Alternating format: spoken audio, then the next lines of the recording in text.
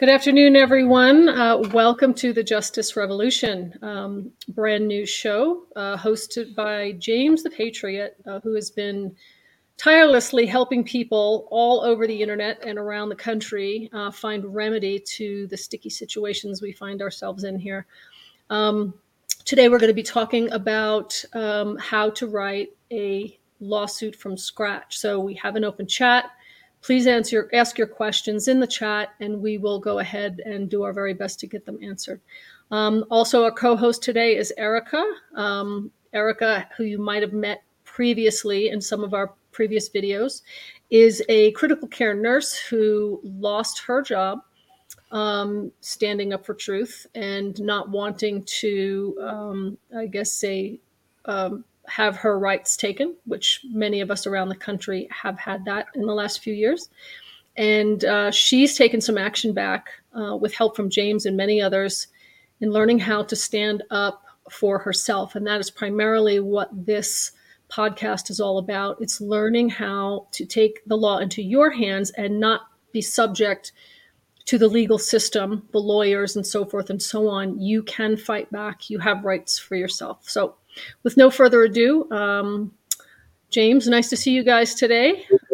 Thank you. Good to see you. Erica, how was life in your beautiful slice of the neighborhood?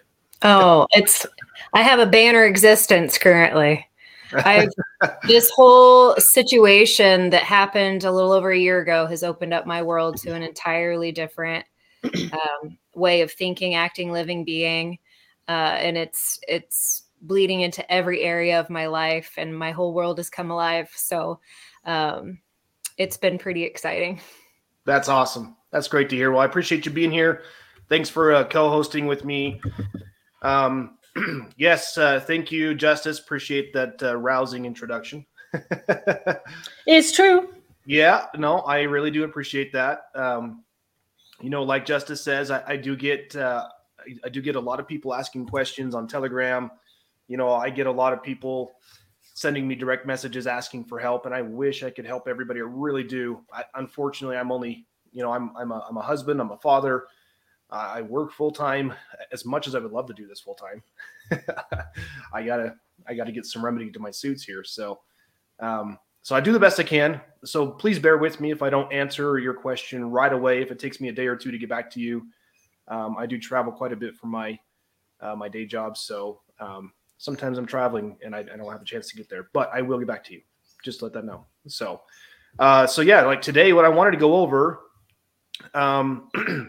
specifically was a lot of you have been asking in the Telegram group in Affidavits 101, wanting an update on my school district cases that I filed a little over, it's almost not quite 2 years now. It's been a little over a year. So I filed suit against a local school district here for imposing these COVID mandates on my kids. And we have been going back and forth. There's been a flurry of motions like Dr. Graves talks about. A long story short, it's culminated to the point where I had a lawsuit. Some friends of mine had one as well that was very similar. Matter of fact, they're good friends of mine, so they took the suit and filed it. The court saw this and they consolidated the two cases into one, which they can do. And we filed an amended complaint. And granted, I'm a lot better now than I was then. Let me put it that way. In reading the law and understanding the law, all sorts of things. And so when I realized the mistake that I made, we petitioned the court after we got an unfavorable ruling from the court to allow us to file a new amended complaint. Well, I got a ruling on everything. There was a number of different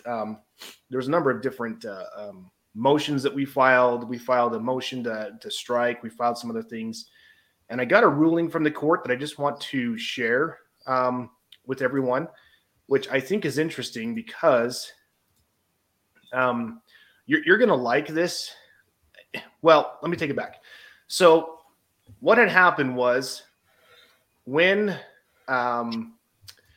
we filed our case and when these motions were filed, if you're litigating in federal court, I just want everybody to know the chances that your case is going to be referred to a magistrate judge is pretty high.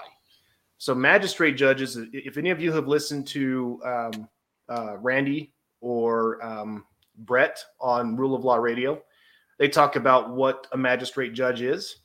And a magistrate judge really kind of handles all of the day-to-day work that's above the grade of a paralegal, but below the grade of a district judge. So there are laws in place under the federal laws that govern the actions of the courts that allow a magistrate judge to review and issue what's called a report and recommendation. Okay. So what they do is they review the complaint. They review any motions that are filed, asking, either asking the court to dismiss the complaint or whatever the case may be. Then they issue out a report and recommendation. So we had one of those issued a little while ago. Actually, I want to say it was back in June, if I remember correctly.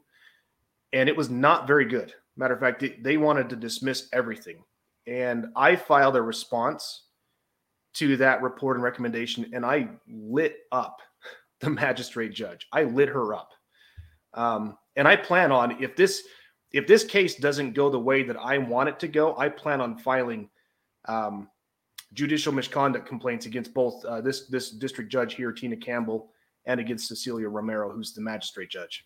But without getting too far off into the weeds, what we got is I got this. Let's see, this was filed on November 1st. I got this report from the district judge who read my opposition, and she read our complaint, and she read everything. And basically what she ended up coming up with here is she's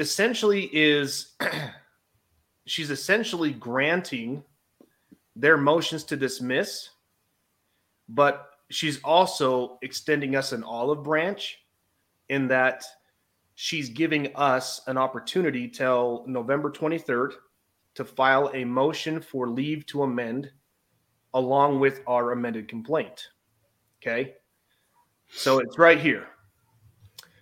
Consequently, the court adopts the report and recommendation, denies plaintiff's motion for default, and grants defendant's motion to dismiss. The court allows plaintiffs to file a Rule 15A1 motion requesting leave to amend amended complaint, but it must be filed by November 23rd, 2022. Okay. And if you go on and read through this, she goes into, this is 27 pages. She goes through and talks about all the reasons why, we didn't do what we should have done and this and that and everything else. And I, at first glance and reading this, I was really upset. But this right here is what gives me hope. And I'll tell you guys why. So with that, I just wanted to ask Erica or Justice if you guys have any comments or anything you want to share on this. What do you guys read between the lines as you see this? I think this is great. It's essentially them providing us education on what it is that they're looking for. Exactly. That's exactly beautiful, because we didn't grow up speaking their language. Exactly. All of us, just me in particular, I didn't even get into knowing anything about the law until I knew that something had gone dreadfully wrong and that this shouldn't be able to be happening. Yes. And so as I'm digging into it, then I'm finding out more, but I'm still nowhere near the level of needing to be able to fill out these complaints properly. Right. So this is great that they're taking the time to educate you. So from what I understand, this is one of the benefits to going into court pro se, because Correct.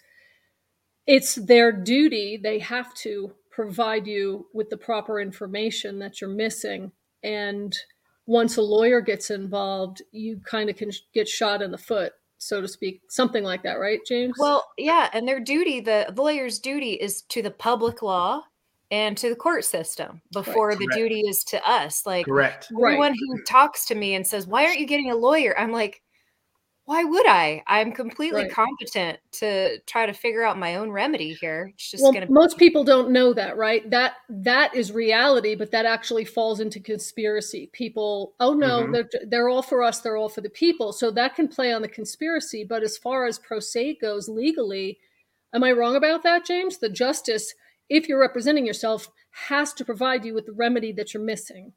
This is it right here. And she Right. spells it out for us. Okay. Right. So Rule 15A of the Federal Rules of Civil Procedure, and she puts this right. This is why I'm saying, okay, I'm not a fan of this judge, just so you guys know. I've seen some of her rulings, and a lot of her rulings are very politically biased. Now, set that aside.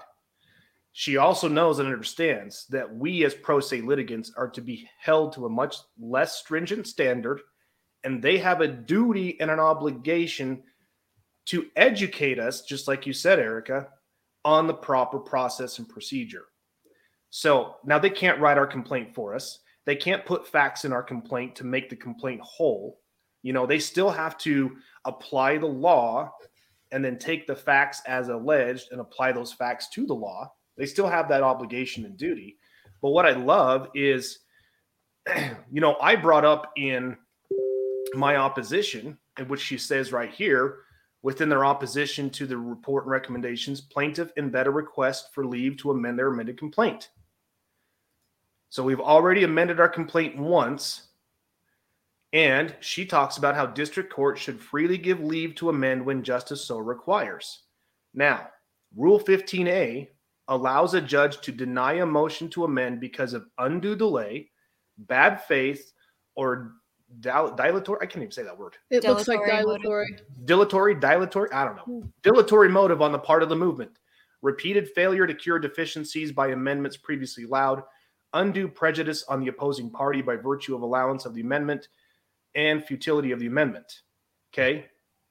So what she's talking about here, this rule is a local court rule. So those of you who are watching, if you're in federal district court in your state, so Erica in Indiana, your court is going to have local court rules. Those rules have to be in compliance with the federal rules of procedure, but they're going to be a supplement to that. Okay.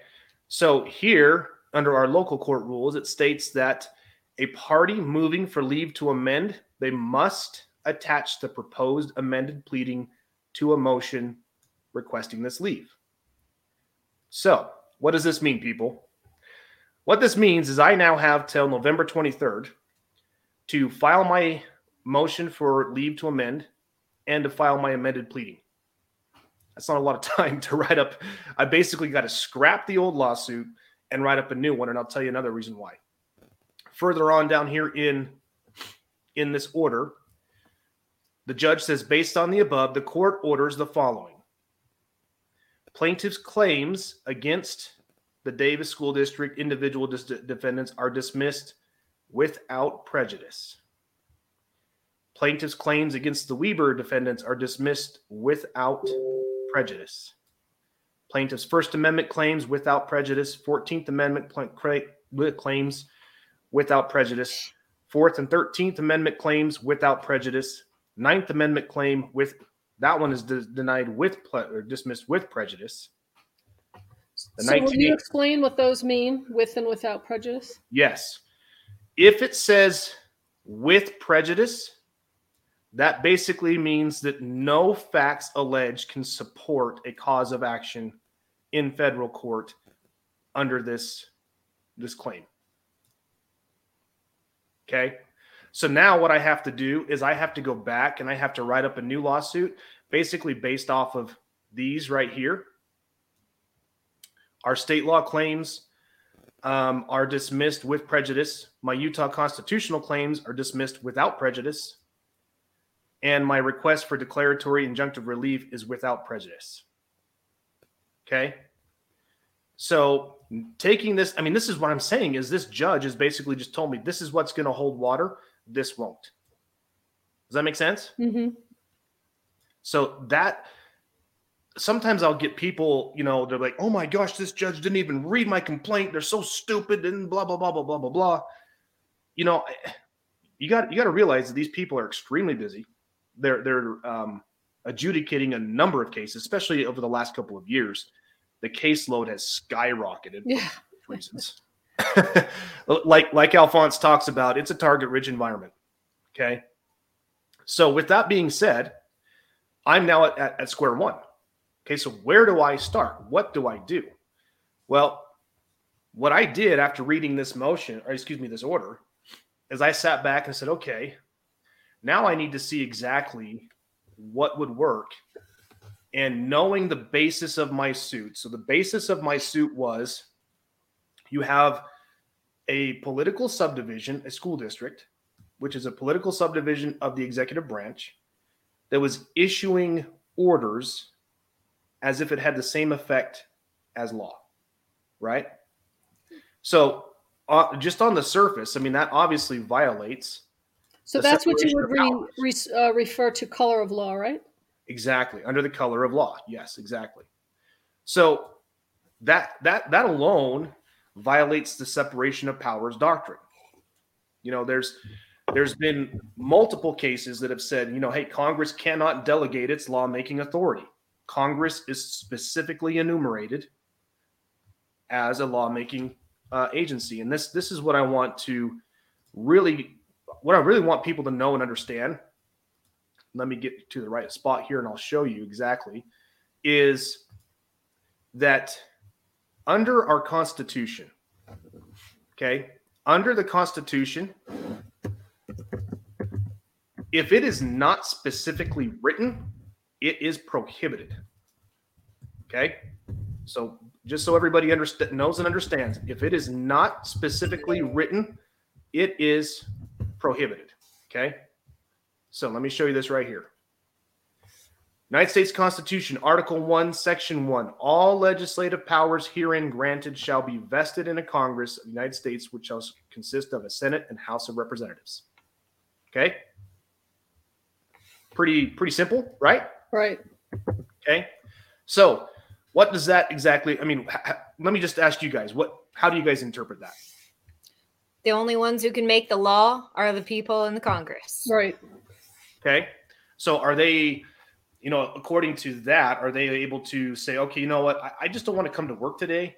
I'm going to go ahead and just give this authority to Joe Blow over here, who happens to head one of the administrative agencies that's under the executive branch. No. Nope. Yeah. Okay. That's what that means. So yeah, it doesn't say in there the school district can make up laws and your local health board can make up laws and no.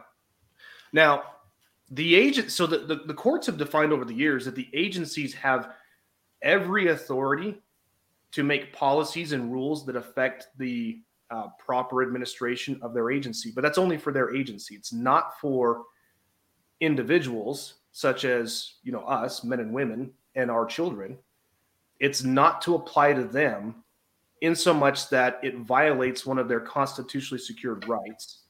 And if it does, then that individual is afforded an opportunity to petition the redress of that grievance to either have that policy or procedure revoked or to grant an exception. This is how this works. Okay.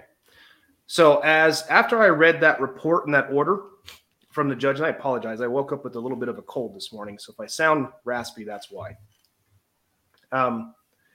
So after I read that report from that judge, I sat back and started thinking, I'm like, okay, now I'm back to square one. What do I know? I know for a fact that I was aggrieved, that we were wronged. My children were harmed. My oldest daughter, she spent her entire 8th grade year in our house. Her entire 8th grade year. I think she went to school for a little bit, but for the most part, she was home. And luckily for me, I couldn't ask for a better daughter. She's a very resilient person, very outgoing like myself. She makes friends easily. But to say that she wasn't emotionally damaged or physically damaged by that, I'd be lying. My other children who couldn't stand sitting in the house chose to go, but they complained day in and day out, and they were sick more frequently than not because, like as Erica can attest to, they were forced to cover their face and their nose and their mouth the entire time. So as you sit back and think about this, you go, okay, well, I know I was wronged. So exactly how was I wronged and what cause of action can I take? So I sat back and thought, oh, you know what? I wonder, because, I'm always on Telegram looking at other options, looking at what other people post. And I was reminded of a conversation, Erica, that you and I had actually, where I sent you the ruling on that district judge in Florida, the one that ended the mask mandate on transportation. Do you remember that conversation? Oh, yeah. Did you read that ruling by chance? I'm curious. Oh, yeah, very much so. They vacated on 3 different counts, specifically not having the statutory authority. And I don't know, I don't have it right in front of me, but yeah, there was 3 very clear reasons that they gave and then vacated them. Yeah.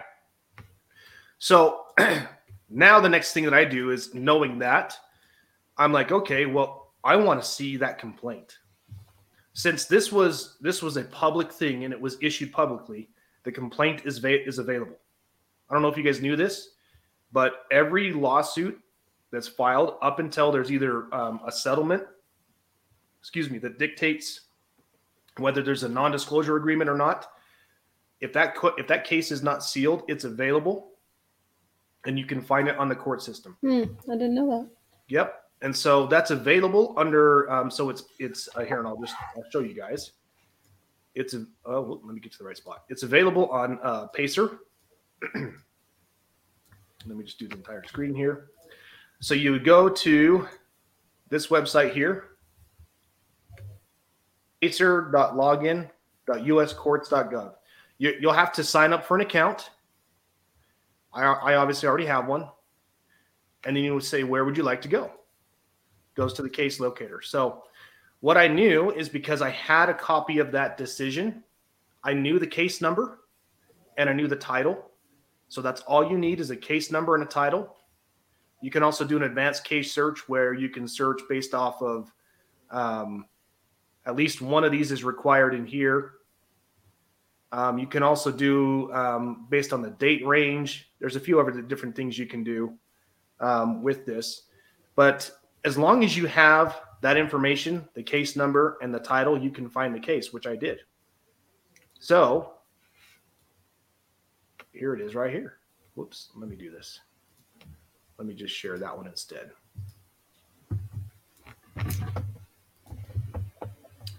Okay. Here it is. This is the case. This is the lawsuit that ended the mask mandate for everybody across the United States. It's right here. So these people, this is the Health Freedom Defense Fund, good organization. They put this together. And now I'm like, okay, as I was reading through this, I go, oh my gosh, this is exactly what I need.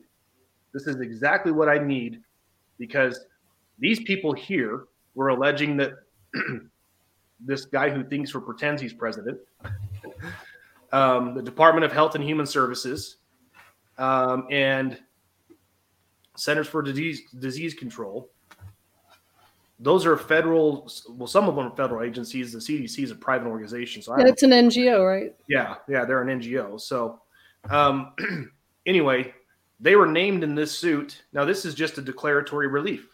So they're not asking for damages. They were just asking the court to say, hey, can they do this? And if they can't, end it, which is what happened. So now I can take this and go, okay, I'm going to use this as the basis for my suit. Obviously, I'm not going to copy this word for word because, well, this is for people in federal areas and I'm not in federal. But federal laws apply in all states. You guys knew that, right? You knew that, Erica, right? I knew that. Yep. So when I looked at this here, I'm like, okay, so they're challenging the validity of an executive order. Okay, I can do the same thing. Our governor issued an executive order. Our health department issued mandates or whatever that school districts were quote unquote required to follow that they then handed down to our kids. Okay. So you can talk all about this stuff here. And as I was reading through this, I go, oh, this is perfect. This is exactly what I need. And this gives me everything that I need in order to be able to take these guys on properly and according to the provisions that the judge laid out in her order. Okay. So this is Eric and I spent some time yesterday going over her lawsuit. And we talked about how do we lay it out properly. What I suggest you guys do is that you find a suit that's already been written and that will do and looks the way that you want it to, and do the best you can to copy it and paste it. You don't need to reinvent the wheel here. There's no sense in reinventing the wheel. Right? We talked about that on the last podcast. So do your best to search something closest to what you're looking to do and use the chat for help. Ask people in there to help guide you, especially brand new people and people that some of this stuff doesn't make sense to, as I am one of those brains. So yeah. That's why I'm here.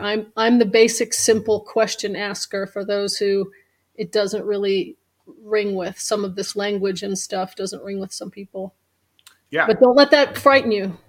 No. Yeah. Don't let it frighten you. I mean, this is a process. Like I said, I wrote that school district lawsuit 2 years ago. Yeah. And it was the very first one I'd ever written. And I'm so much better now than I was then. Yeah.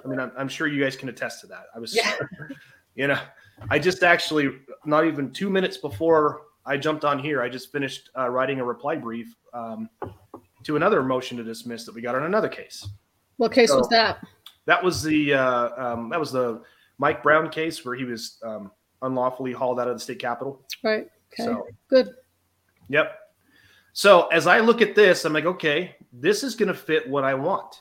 So then the next thing I do is like, okay, I want to look at their causes of action. What did they list here as their causes of action? Right. So let's go down here. All right. So they're seeking declaratory relief. All right. I don't need to seek declaratory relief now. Right. Because we don't still have a standing mask mandate in place. Matter of fact, the Utah legislature implemented a law that prohibits that.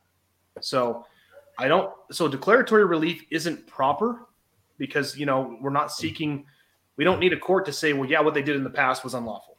Right. That doesn't help. But what does help is as I scroll down here and I look at count 1. Okay. Agency action not in accordance with law and in excess of authority, violation of APA. Well, what's APA? Erica, want to take a stab at what APA is? Something about Administrative Procedurals Act or something. There you go. Yep, you got it. It's this one right here, 5 U.S.C. 706. Okay. Under the Administrative Procedures Act, a court must hold unlawful and set aside agency action that is in excess of statutory authority or limitations or short of statutory right. Okay. So these agencies were purporting to get their authority from this federal law here. So now, obviously, I want to tie this into state. So there's going to be a state law that's going to be similar to it. But guess what? This is a federal law. It absolutely applies, and I can use it. So here's a new cause of action that wasn't in my original complaint that I can go after them for. Okay. That's great. There's the first one. Here's the second one down here. Failure to provide notice and comment. Under the Administrative Procedures Act, they are required to provide notice and to get comments from the public on any new regulations or policies that they want to enforce. They didn't do that. They just did it. Okay. This is how we can overcome that. Okay. Count 3, arbitrary and capricious agency action. Oh boy. Doesn't that apply? Count 4. Ooh, this is a good one. Unconstitutional delegation of legislative power. Didn't we just talk about this? Mm-hmm. Violation United States Constitution, Article 1, Section 1, as to the mask mandate. Guess what, folks? Throw your state constitutions in there too. Every single one of them has a provision just like this. 3 separate branches of government that are equal. 3 separate branches of government. And no branch can exercise the authority vested in the other. Okay? So that's going to be one of your counts. That's a cause of action. People don't realize that, but it is. unconstitutional exercise of legislative power,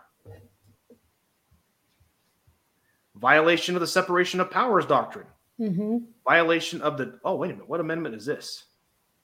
What's X in Roman numerals? 10th Amendment. It's the 10th Amendment.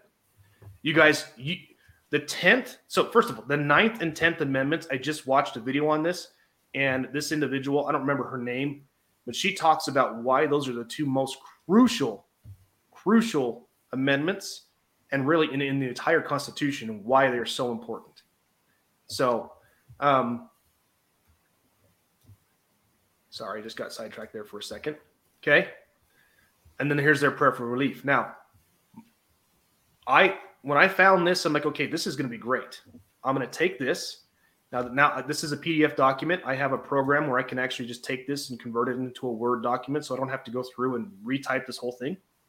I can just go through and pick and choose what I want to change.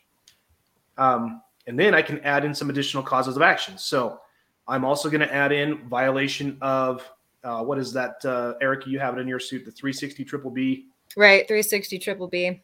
Yeah. Right. Yeah, emergency use authorization violations. Yep. Because again, the masks were only approved under the EUA. So it's a medical device. So you had to be, as a federal right, you were guaranteed the right and privilege of being able to A, have informed consent, and B, the option to refuse. They didn't give us those options. It was either this or nothing. Like within the schools, I don't know where it is in your states you guys are in, but here in Utah, it was you either come to school and wear a mask or you stay home. There was no, oh, I still want to come to school and be able to gain that experience of being able to learn with my peers, but I don't want to have to muzzle myself to do it and force breathing my own air. No. They wouldn't. So I just want to, I think we have two remedies for this person. Etain, I'm not quite sure if that's a male or a female name. Etain, I'm assuming it's a female. I could be wrong. If that's how you say it, apologize if it's not. But as we had Kathleen on, I think her quick form could help this person gain access to her father now. And then what we're doing here, they can turn around now and hold these people accountable for violating her rights. Is that, do you see that as a good thing for her? I mean, we're still seeing this mask mandates madness in healthcare facilities. Still. I mean, in hospitals. And they're still requiring the jabs for employment. Can you believe it? With everything that we know about it? I had a young nurse contact me just today. I don't know if she's watching. I told her about it, but she can't get a job because they've changed the requirements in their contracts. Like before, I could just say my contract was breached because you're expecting me to do something that's not in it. Now they're including them in it. Yeah. Oh my gosh. Yeah. I mean, it's it's mind-boggling. These people think they're just above the law. They can just keep getting away with this. You guys probably heard recently. They are getting away with it. Yeah. Well, they think they're getting away with it, and they are for the time being. Right. But eventually, I mean, you guys have all heard that, karma, what goes around comes around. Eventually, the chickens are going to come home to roost. Mm-hmm. So, you guys heard recently the New York State Supreme Court issued that New York City's their vaccine policy was unconstitutional, and they had to give all of those people their jobs back plus back pay. No, the mayor is still doubling down. He's defying a Supreme Court order. All right, so now here's the question I have is, okay, so what's the remedy there? So if I go to court and I get a judge to issue an order, and the people he issued the order against are still refusing to do what the judge is ordering, what's my remedy? You motion for contempt. File a motion to show cause. File a motion for contempt. Correct. So it's called a motion to show cause why they should not be held in contempt of court. Okay. You guys need to come to court and say, well, hey, this is why we can't follow this order, and we have good reason. There's good cause. Well, there is no good cause. In this case, you're just refusing to do this because you think you know more than the judges do. Well, even the lawsuits that are a lot of people that are winning the lawsuits, in their lawsuit, they're asking for proof of harm and proof of this pathogen and proof of, Yeah. and they are getting dismissed and they're finding relief in these lawsuits because they can't provide the proof. So Yeah. keep that in mind too. Ask for proof. Ask for Yeah. evidence, actually. You're right. That's the correct word. Yeah, it's evidence. I mean, at the end of the day, and Dr. Graves will say this, and I'm going to, by the way, I'm going to email him and we'll have him on a future episode. I know he would be happy to join us, but Great. Dr. Graves is always said this, and he preaches this throughout his course, the How to Win in Court, is evidence rules, admissible evidence rules. Okay, so you have to be able to prove. I mean, that's the nice thing about civil litigation is the burden of proof. There is you just have to allege beyond a preponderance that this is what happened. There's no beyond a reasonable doubt. That's the standard at the criminal level. At the civil litigation, it's just a preponderance of evidence. And you can allege all of that stuff. You don't have to present any of that stuff with your initial complaint.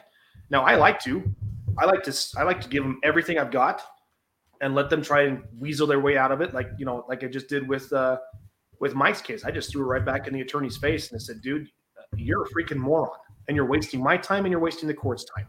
Because now by them filing this motion to dismiss, now we have to file a reply. They're going to file a reply to my reply. And then the court's going to take 3 or 4 months before they issue a ruling on it, when we could have just done away with this earlier. But no, this is how they like to just gum up the system. So, but the good news is the courts are catching on to this, and they're not going to sit by and just say, hey, this is okay. I've actually seen some rulings from even some magistrate judges where they said, hey, if you guys don't find a way to work this out, I'm going to issue sanctions against you, which is great. So.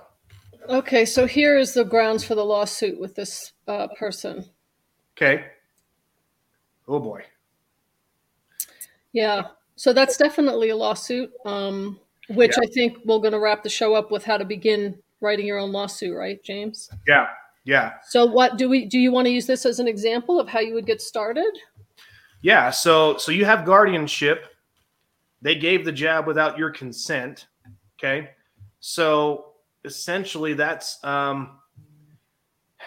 really you'd have to go back and look at, I believe that would constitute a breach of contract. Correct. And assault, no? Yeah, it's also assault. Yeah. Assault with a deadly weapon. Yeah. No, for sure. Yeah.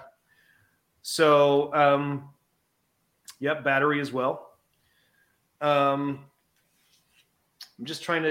thinking out loud here, Erica. How would you handle this one? The first thing I would do is look through very clearly on what guardianship constitutes, right? Like what every single part of, like I have guardianship of my father and they gave him the jab without my consent. So, I would look at the specifics of what the guardianship papers say. Make sure that they were in possession of the guardianship papers. Is there a way to prove that they knew that the guardianship papers were on file? Because I'm just thinking as a nurse, like, first of all, I would never, I don't know. I just don't do things to people unless they're totally aware. So that's another question that I would ask. Like, was he aware? Did he have the ability to appear to consent on his own? The guardianship paperwork most likely says that he doesn't have the ability to do that. That's why I'm curious to see what specifically is in that paperwork. Yeah, because generally a guardianship is conveyed by a court. In order for one to have guardianship over another, you've got to go to a court and a judge has to sign off on that. Correct? Yeah, I'm not sure what that whole process looks like, but yeah, I would check into that first. And then just start seeing where the violations are. That's that's the whole thing of everything that I'm doing lately.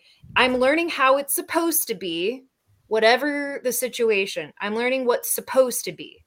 And then anything that's outside of what's supposed to be, you find out what the violation of it is. Yeah. Yeah, it's just, Eric and I have had this conversation a number of times, is just take out a pen and paper, write it down. What you want to do is your lawsuit is your story. So you're telling a story of who did what to when and why, why that violated the law. It's pretty simple. You just got to write that down, and you want to write it in a way where it makes sense. So the first thing that you want to do is just collect your thoughts. Go, okay, what happened? This is what happened. Okay, who was involved? Write that down. Who was involved? Once you have the what and the who, then you can add, okay, well, where did this happen? When did this happen? Now that I have that stuff, okay, now I can sit back and go, okay, now I need to understand, okay, what exactly happened? Were my federally protected rights, were those violated? Because for me, guys, this is just me. Take it for what it's worth. I feel like these state courts are a complete waste of time. That's just me. These state judges are, Dr. Graves will probably disagree with me, and that's okay. He's entitled to his opinion there. He's litigated in Florida and other cases in other states. But where I'm at here, I have not seen any judge that adheres to the rule of law here. And it doesn't matter if it's at the district court on up to the Supreme Court. I'm not seeing that. That's just what I'm seeing here. So, yeah. So you skip it altogether, you're saying, and you go straight to the federal court. I just go straight to the federal court because I can take any action and say, yes, that violated my constitutionally secured right. Guys, the 14th Amendment, it's such a broad, sweeping amendment. One of the things I love about it, and Erica knows this, is you have a 14th Amendment protected right to refuse unwanted medical treatments. That's a 14th protected right. 14th Amendment protected right. Okay, so write that down, Etane, the 14th Amendment. Research that. And I'm going to put this now, in here. The 14th Amendment in the case of guardianship would apply to the guardian on behalf of. Yes. That's where you get it, because he has dementia. Right. And he can't give informed consent anyway. So Correct. For any procedure that they're conducting on him, I'm talking if it's a central line placement, if it's a procedure, if it's anything, the doctors always go outside of the room and call the family member or whatever it is. Yeah. Yep. Right. Whoever the legal guardian is, it's in charge of making those decisions. Exactly. Right. Well, and if you've already been to court, which it shows that you have, I mean, it's clearly some major violations in here. Yeah. So this is what's happening is that we don't know how, which is the whole reason James wanted to do this podcast. We as a people have been hidden from our rights for a long time, and we don't know how to stand up without hiring a very expensive attorney, which most people don't have that in their budget to do as they're trying to save money to retire and everything else. And that's the purpose of this. Even if you learn one thing today, then that's great. And it can be overwhelming. I can certainly attest to that, but don't quit and don't get afraid. Go to Affidavits 101, research Dr. Graves, How to Win in Court, and research Alphonse Fagiola's website, which is I'm not sure that he maintains that website. Oh, okay. Well, he's got a Telegram chat. Anyway, go into our Affidavits 101, ask questions, and that's what we're there to constantly try and point people to, get help. And sometimes no one's available to answer questions, but just keep trying, don't quit. And that's why I think these violations in this particular case is happening, because they know that you have to take them to court, and it's a huge expense, and it's a huge amount of knowledge and time that people don't have. So, if you're lucky enough to find a group like this, find a guy like James, stick to it. And Erica, she's been doing amazing on her own, attaining amazing knowledge and helping people. Well, one of the biggest tips too that I found, like, with going from having zero concept of what to do to remedy a situation to being able to start. First of all, taking the How to Win in Court course was really important for me, because it took every nebulous sort of all over the place thought that I had about how it all works and simplified it in a way that goes, okay, now I know what's going on, and I can totally do this. Like, everybody thinks that you need to have a lawyer to represent you. but that takes away so much of your power. Their duty is not to help you. Their duty is to the courts and to the public law. And if helping you violates either of those two things, they're not going to do it. So it's actually kind of completely bizarre to even think about getting a lawyer. So that was the first thing. And then the second thing is when you go onto your court's websites, like they show you, if you're representing yourself pro se, they have specific sections for you to show what forms you're going to need. Like your entire complaint, the entire lawsuit complaint is in a drop-down box that has fillable little areas that tell you what you need to address. So you don't have to just come up with it from your head and know what's in there. You do have to figure out what laws they're in violation of. But honestly, that's something that we should all be doing, right?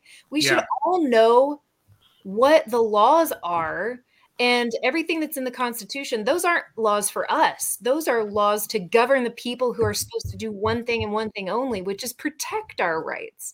And they're not doing that. They're not doing a very good job of it, are they? We can't hold them accountable if we don't know what they're supposed to be doing. Right. So this is all returning us to a place of, you need to find out what the law. It's not that difficult. There's not that many to learn. And in your gut, you know when you've been wronged on something. It just takes a little bit of research to try to figure out what the name of it is so that you can put it in front of a judge. Yeah. Right. Yeah. And that's, Erica, you hit the nail on the head. I mean, and gosh, how long have we been working together on your suit? Geez. It's been months. It's been a year, but I'm building the airplane as I'm flying it. And that's what I want to encourage everybody else to know too. I'm not an expert. James is not an expert. None of us is experts. We're all just learning as we go, because that's how important it is to fight and to stand up for the truth on stuff. Yeah. Mm-hmm. The people who are trying to keep us away from this knowledge are part of the problem. Like we can't just, we're so busy taking care of our families. And that's why it's taken so long too, is because I work on this when I have a chance to. And sometimes I don't have a chance to, because I'm homeschooling. I'm working on a business. I'm like developing. I'm homesteading. I'm like, I've got sourdough starter. I just came from upstairs right before I came in here. I'm like, okay, I got it. We got a million things going on. I got things going on, and we all do. But this is so important to stand in the truth of who we are. And once we do it, and we are all doing it, then they should be afraid if they are not living according to the rules that they're supposed to be living by. Then we're going to have to come after them. Yeah. You guys need to, there's something that's important. And then I just want to say this one thing. And then when I'm done with this, Justice, if you put up that question from CC here in a second. The important thing to remember, people, is we often think that the Constitution is what tells us what our rights are. And that is so wrong. Say that again, James. We often think that the Constitution is what tells us what our rights are. Okay. And that is not true. Right. Okay? We have rights that are not even enumerated in the Constitution. And this is what the founders knew, is that, hey, there are certain things that we know we have a right to do that the government can't interfere with. I have a right to choose what I want to eat for lunch. I have a right to hang out with whoever I want to hang out with. What I don't have a right to do is I don't have a right to do something that's going to harm my neighbor or anyone else for that matter. That's not a protected right. Okay. Yeah. CC's talking about it. It's often known as the natural law or the common law. Okay. Common law, really the easiest way to explain this is common freaking sense. Yeah. We're all born with it. Some people over time just decide to kick it to the curb and do whatever they want. But common law is the common sense. It's the golden rule. Do unto others as you'd have others do unto you. Okay. So when you look at the Constitution, the founders are like, hey, we need to write things down to tell the government what it can and cannot do. So the powers that are listed under each one of those sections in the Constitution, those are the enumerated powers. If it's not written in the Constitution, the government is prohibited from doing it. So don't get me started on all of these government agencies that are existing today that are nowhere to be found in the Constitution. I mean, this is a massive problem that's been compounding over almost 200 years now. So, this country was operating flawlessly for about the first almost 100 years. And then after that, it started to kind of tumble down, and slowly but surely, precious things that were enumerated in the Constitution have slowly been taken out. But the best way I can explain it is the way that the light bulb went off in my head. I was listening to a lecture series from the John Birch Society. I turned Erica onto that. And the gentleman said, the way our federal government works today is a lot like if you were to take your car into a mechanic and you say, hey, I need new brakes. My brakes are not working. I need my brakes fixed. And the mechanic says, okay, come back in a few days and I'll have it done. So you come back in a few days and you find out that, not only are your brakes not done, instead of doing the brakes, they decided to change out your wheels and tires, tint your windows, and they put on some new windshield wipers for you. Oh, and then he hands you the bill. And you're just like, dude, wait a second. I didn't ask you to do this. And his response is, well, you never said I couldn't. Yeah. That's how our federal government operates today. They operate under the Constitution doesn't say we can't. Well, hold on a second. It tells you exactly what you can do. And if it's not written there, you are expressly prohibited from doing it. This is what we need to understand. This is the basic concept we need to get back to. So will you throw that question up on the screen from Cece about Title 42? So Cece, this is a great question. Title 42, 1983. This is the statute that was enacted by Congress right after the Civil War, which gives you a cause of action to sue a state actor for violating your rights under the color of law. Okay. State actor thing does get a little confusing. If you want to file against a university, this is the cause of action to use. Matter of fact, there's also individuals that are federal actors that can be sued under this statute as well. That's what's known as a Bivens claim. And where that comes from is there was a lawsuit that was filed by, I can't remember his first name, but it was Bivens, alleging that these federal actors violated his federally secured rights. The courts agreed, and they said, okay, yes, you can do that under this statute, even though the statute talks about state actors under the color of state law. So absolutely, the federal court is where you want to go. This is my go-to cause of action because it's broad and sweeping, and it encompasses a lot of your constitutionally protected rights. And it even works for private companies too, right? Yeah. Like everyone was saying, well, your employer has the right to do whatever they want to do. Like if they do not wear a rubber chicken on your head, then you wear a rubber chicken on your head. Well, let me ask you, if wearing a rubber chicken on your head, is that going to harm you? Right.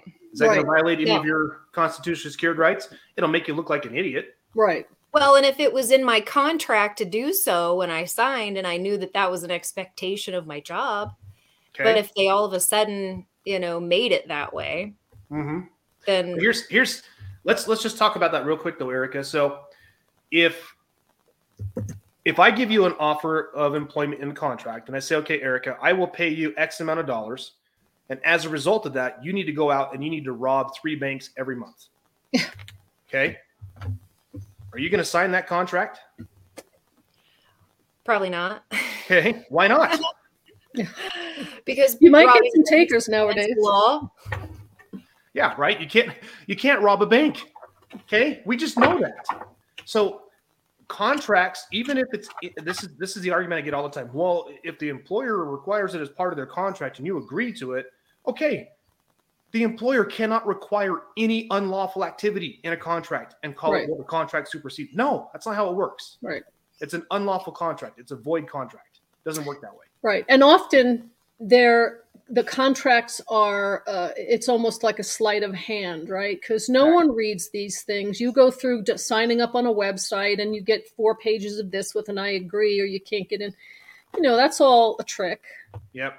So it's done with deception. So with all of these hospitals now, including this bit of a requirement to inject yourself with an unknown harmful experimental substance for the condition of your employment, like what can, other than go someplace else, That's my whole thing right now. And that's part of what I'm doing with my life right now is finding remedy to offer a parallel society of sorts to having to deal within the public and these people who are combining in a racketeering scheme of epic proportions with a corrupt government.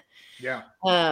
We have to withdraw from them. We can't give them our labors. We can't give them our effort and our treasures and our times and our talent if these employers are requiring this of us. But what remedy, like, can we just start sending notices of liability to these employers that what they're requiring as part of their, just sending an informal, I don't know, how would you approach that? That's what I would do first. I mean, rather than just going straight and suing them. Now, often I kind of take the approach of like, okay, hey, if you wronged me, I'm just going to sue you. Okay. I'm beyond that point, but. Right. Well, this is what I didn't mean to interrupt. Sorry. You're fine. This is what we had talked about when we had Kathleen on, and that's basically what she's doing. And what she's doing is she's asking for evidence, and she's asking for if they're intending to harm her or, usurp her rights and all these things. And that is helping a lot of people because instead of the burden of proof is on them. Prove that this is necessary. Prove that there's a danger. Prove that I'm a danger. Prove the safety. So it's working amazingly. Well, and that's I would take that approach, right? So let's take your friend Erica you were talking to who's struggling to find a job because of this situation. Well, if she interviews somewhere, and I'm assuming it's a she, I apologize. Yeah. So if she has an interview and she asks the questions like, well, is this a requirement as a result of my employment here? And they say yes. And say, okay, well, I just have here's where I'm at, and this is kind of the side part of it is I would send a notice of liability or kind of like a tort letter, right? It's a notice of liability. It says, hey, I'm willing to agree to this as long as you accept full liability for any and all harm or damage or anything that I will suffer from this, or I could suffer from this. I mean, you're just going to make this liability so massive that there's no way on this green earth that they're ever going to agree to this. Now, they just might say, well, we'll hire somebody else. Right. The reality of the situation is, look at the numbers for the military, okay? Ever since the mandate for the military recruiting numbers are down double-digit percentages. Right? For nurses, the same thing. Like still, every day, I get offers every day. $5,000 a week. Please come be a nurse, please. Yeah. They're so desperate. These agencies they're having a hard time staffing right now. Yeah. They need to make it even harder. Like nurses like this girl that just reached out to me, we need to just withdraw until they stop being stupid and keep sending them the message that I'm not satisfied with this offer because of this. Like instead of just being quiet and shrinking away, every single recruiter that sends me a notice, I send back, just to get the word out there so that they can pass that to their higher ups and that they can pass that to their higher ups. So eventually they're telling these people, we can't find any workers because they don't want to put up with this garbage. Yeah. It's just a contract, right? So if their offer is, well, we're going to offer you employment, but you've got to do this, you can come back and say, well, I will accept your employment, but I don't want to do this. So in lieu of this, here's what I would suggest. Or what you just go back and forth, and this is what Kathleen talks about. But to further this on, I would take the administrative approach first. I would send those letters. I go back and forth. I want evidence. I want them writing, no, this is required. We require this. Because if I have it in writing, bing, gotcha, that'll work. Now I have it in request for it in writing. Mm-hmm. Exactly. That's a great idea. Now I have it from you in writing that you are stating that you are violating federal law. Boom, I've got you. Right. Now I can file a lawsuit and I can say, you denied me express employment after I said I was unwilling to do this, and I have a right under Title 21, 360 triple B to refuse this because it's not a fully and there's somebody recently argued in court that the Comirnaty one that's available is the same. No, it's not. It's not the same thing. Mm-mm. And the courts have came back and said, no, it's not the same thing. It's not even available in America. Nope, not even close. So So that's the approach that I would take. But just to wrap this up, we're coming up on an hour. Actually, we're a little over an hour. I wanted to keep these podcasts, or whatever we're calling these things. What are we calling these? People call them podcasts now, but that's typically audio. We broadcast. Yeah. Broadcast? Sure. All right, we'll call it that. I wanted to keep this to just about an hour, just so you guys can, if you're listening to your car or you're watching this, you can get on with your day. But I wanted to give you some action items, things you can do. Right. So step one is you must, and this is a must. Anybody who reaches out to me and asks for my help, I'm happy to do it. But you must have a subscription to howtowincourt.com. It's $250. I know sometimes it's a lot of money to some people. Do what you can to scrounge up the money. As Erica will contest, it's a must-have. It's okay? And James is not making money from this. He's recommending it. I am not. No. Just so you know. Yeah, I'm not making money on this. Now, in full disclosure, so if you click on the link that's in the affidavits 101, I do get a small referral fee, but it's very small. Okay, and I don't do that because Dr. Graves says, "Hey, you're sending people my way. I want to thank you." I said, "That's up to you, Dr. Graves. If that's what you want to do, then that's fine." Well, you should be making money. I might make a donation site for you. Yeah, I don't. I'm like James manager. I'm good. James, I wanted there was a question that Cece just had that I saw popped up that I think is really important to answer that about, the hospital saying that it was private property. Oh, yeah. Saying that they could force a mask because it's private property. No, it's not private property. Sorry. No, if they receive any single dollars from the government, which you bet your bippy they do. Yes, they do. Then they have given over any private status that they might have and entered into the public. Yep. And you are protected as a public person out there in the world. I don't even think, I think even one step further, if they are an entity, even if they are private, but they are servicing the public, they still cannot force harm upon. That's true too. Yeah. That falls under the Civil Rights Act of 1964. Yep. But the double whammy is collecting a few bucks from the government, null and voids it all. Absolutely. Yeah. And see, this is what, the states love to throw out their sovereignty. Well, we're a sovereign state, right? And under the 11th Amendment, we're protected from suits in the federal court. Well, yes, but you took federal money. And there's provisions with that. The courts have long held if you take money from the federal government, you're waiving your sovereignty status. Right. So, okay. Well, yep. Good catch, Erica. So, okay. All right. So step number 2. So step number 1, how to win in court. Step number 2, research. Jump onto Google. Jump into the Telegram groups. Ask your questions. If you're unsure of what cause of action you have, ask the question in the Telegram group. Say, hey, this is what happened to me. What's my cause of action here? What action can I take? And you're going to get answers. Once you have a cause of action, you can jump onto Google and you can search sample lawsuits for, and if it's a deprivation of rights, just type deprivation of rights, deprivation of civil rights. Okay. That's what you need to do. Now, I'm not a smart enough guy to just write stuff up off the top of my head. Sometimes I am when I'm writing my reply briefs. But when I'm writing my actual lawsuits, I need a template. I need something to follow. And there's a lot of smart people in this world that have done this long before me. Okay. So search online. You're going to find a whole bunch of options. Look into Google. Google's the best place. And I hate to send people there for who they are, but. Well, you can do Yandex or. Yeah, whatever. Brave whatever works. Or something. Okay. And then once you have two or three samples. Also, I'm going to throw this out there as well. So Alphonse has, so Alphonse and MindBuddy is Steve Emerson down in Florida. Steve has a friend who put American jurisprudence on a couple of CD discs, along with a number of there's hundreds of legal documents, complaints. There's a complaint library. I search that complaint library all the time. I think Alphonse posted that on our Telegram. He did. Yeah. So, zip drives. Yeah. I'll go ahead and put it back in the chat because we have it in our documents file. So for those of you watching. I'm trying to see if it's right here. So this is the CD right here. This is one of them. So they only work on a Microsoft Windows 64-bit, I want to say, system. I mean, it's really antiquated, but you'll have access to American jurisprudence.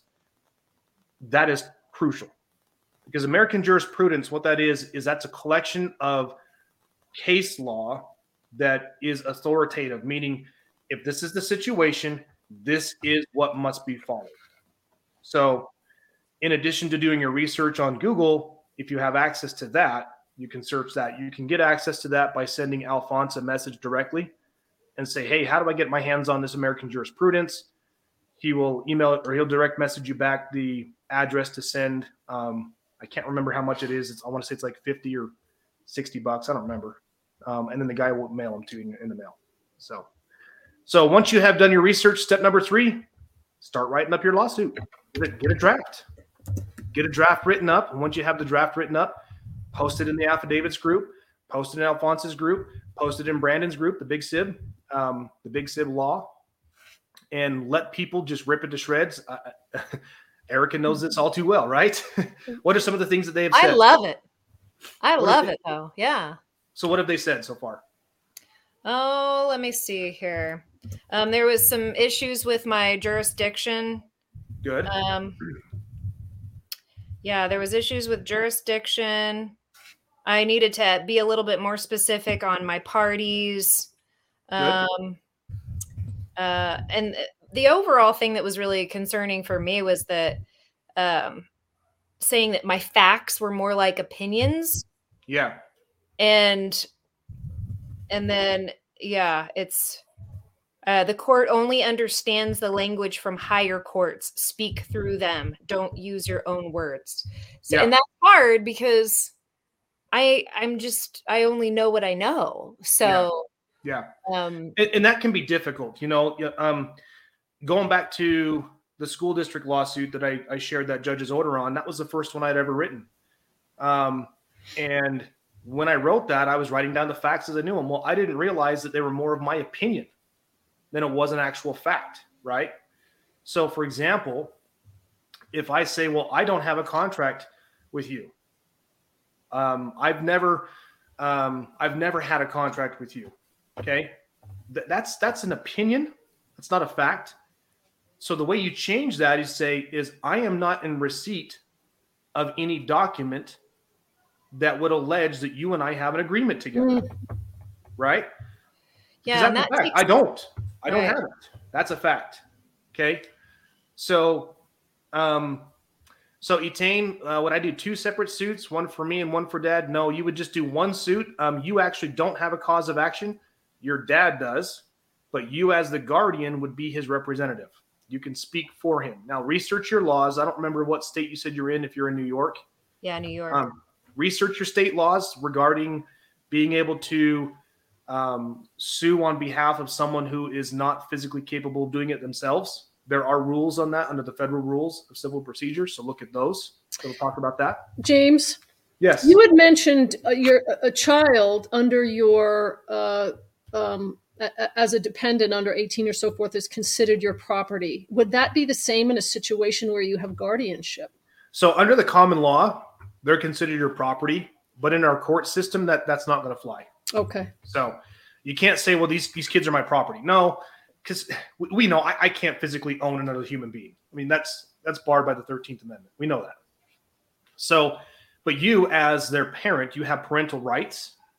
And as a guardian for them, you have rights to be able to, where they can't physically or mentally stand up for themselves because they're not quite there yet. They're not developed enough to do it on their own. You can step in as a parent and say, hey, school district, you violated my child's rights. And as a result, you're liable to me, the parent, for doing so. So that's the way you would do that. You'd still refer to them as your children. Most federal courts, though, when you're suing on behalf of your children, you're going to say for on behalf of, and you're going to write your kids' initials. Because since they're under the age of 18, they're protected by the privacy laws, and you can't put their full names in there. So, okay. Okay. So with that, you guys, we're a little more than an hour. Any final thoughts? Anything you guys want to throw in, Erica or Justice?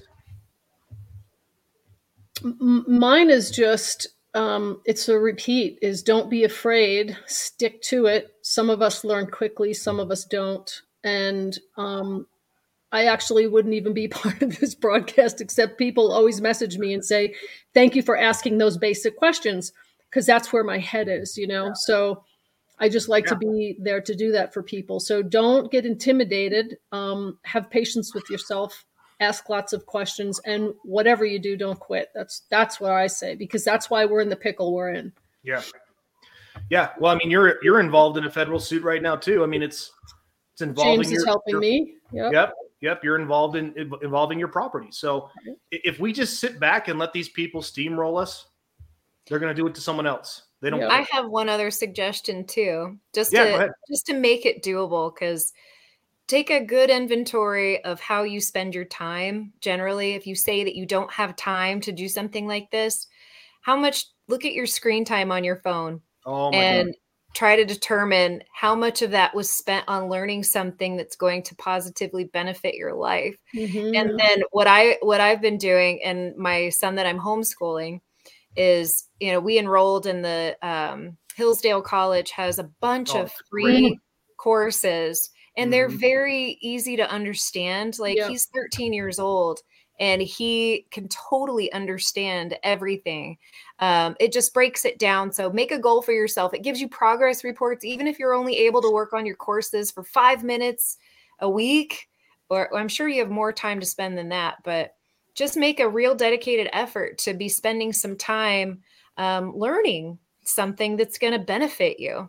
Right. And so much of this is just auditory. So, one of the things that I've been doing in the last year is I put in the headphones, and I'll, whether it's rake the leaves or do the garden or vacuum the floor, I'm always trying to get good input and learn something. Yeah. Rather than music or entertainment. That's a great suggestion. And there's not a single free minute of my life where I'm not learning something. Right. Yeah, I'm the same way. Yeah, all the time. If I'm cooking noodles, I'm learning, I've got something open there or I'm discussing something of importance or drafting something or, Yeah. Right. There's an expression. I'm the same way. I'm always looking for anything, any lectures on the law, any lectures on the process on how to do things. I love listening to Randy and Brett on the rule of law.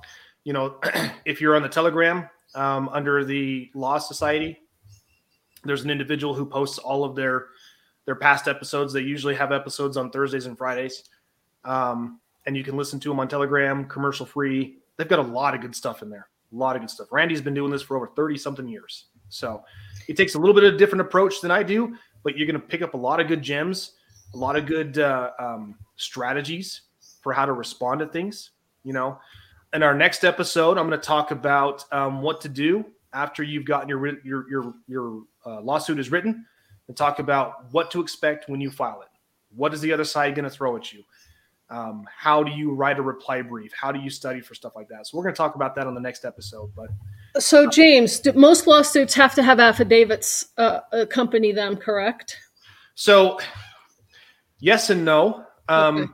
When I say for us, yes. Okay. You're going to want to submit a supporting affidavit that states that everything that I have said in here is the truth, the whole truth, nothing but the truth, based on my personal information. Okay. My personal knowledge. The reason why is now that can be admitted as evidence because the other side can cross-examine you. So there's been a myth that affidavits cannot be admitted as evidence. And that's only true if it's a third-party affidavit. So, for example, if I file a lawsuit and I submit my affidavit and then Erica submits an affidavit supporting my lawsuit, her affidavit is hearsay until she's able to be deposed by the other side. Okay. So this is the way our adversarial system of justice works is both sides have got to be given an option to rebut any claims that are made anywhere that they're made. Okay. So in the process, I just want to lead people. If you post your lawsuit or questions, if you feel like this is a requirement for your lawsuit to have an affidavit, we've got the steps up, affidavits101.com. Yep. You can go there, watch the videos, and learn everything about actually getting your affidavit written up as well. Yes. So, we've already done videos on that, just so you know. Yep. Yeah. And like I said, we're happy to, once you get your draft done, your draft of your lawsuit, your draft of your affidavit, post it.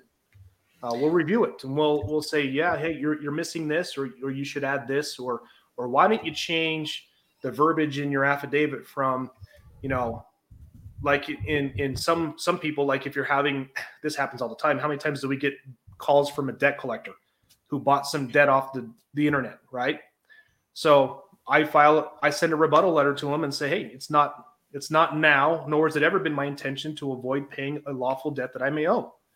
But in order for me to determine that, I'm going to need you to provide verification and validation. Right. And every time I do that, these people, I never hear from them again. I got a letter from the Social Security Administration. They said, hey, we overpaid you guys because my nephew that lives with us was receiving Social Security. They said, hey, we overpaid you $10,000. You need to pay us back. And I said, like crap, I am. I replied back to them and said, you're going to need to provide validation and verification of this supposed accounting error. It's been 2.5 months. I've heard nothing from them. Yeah.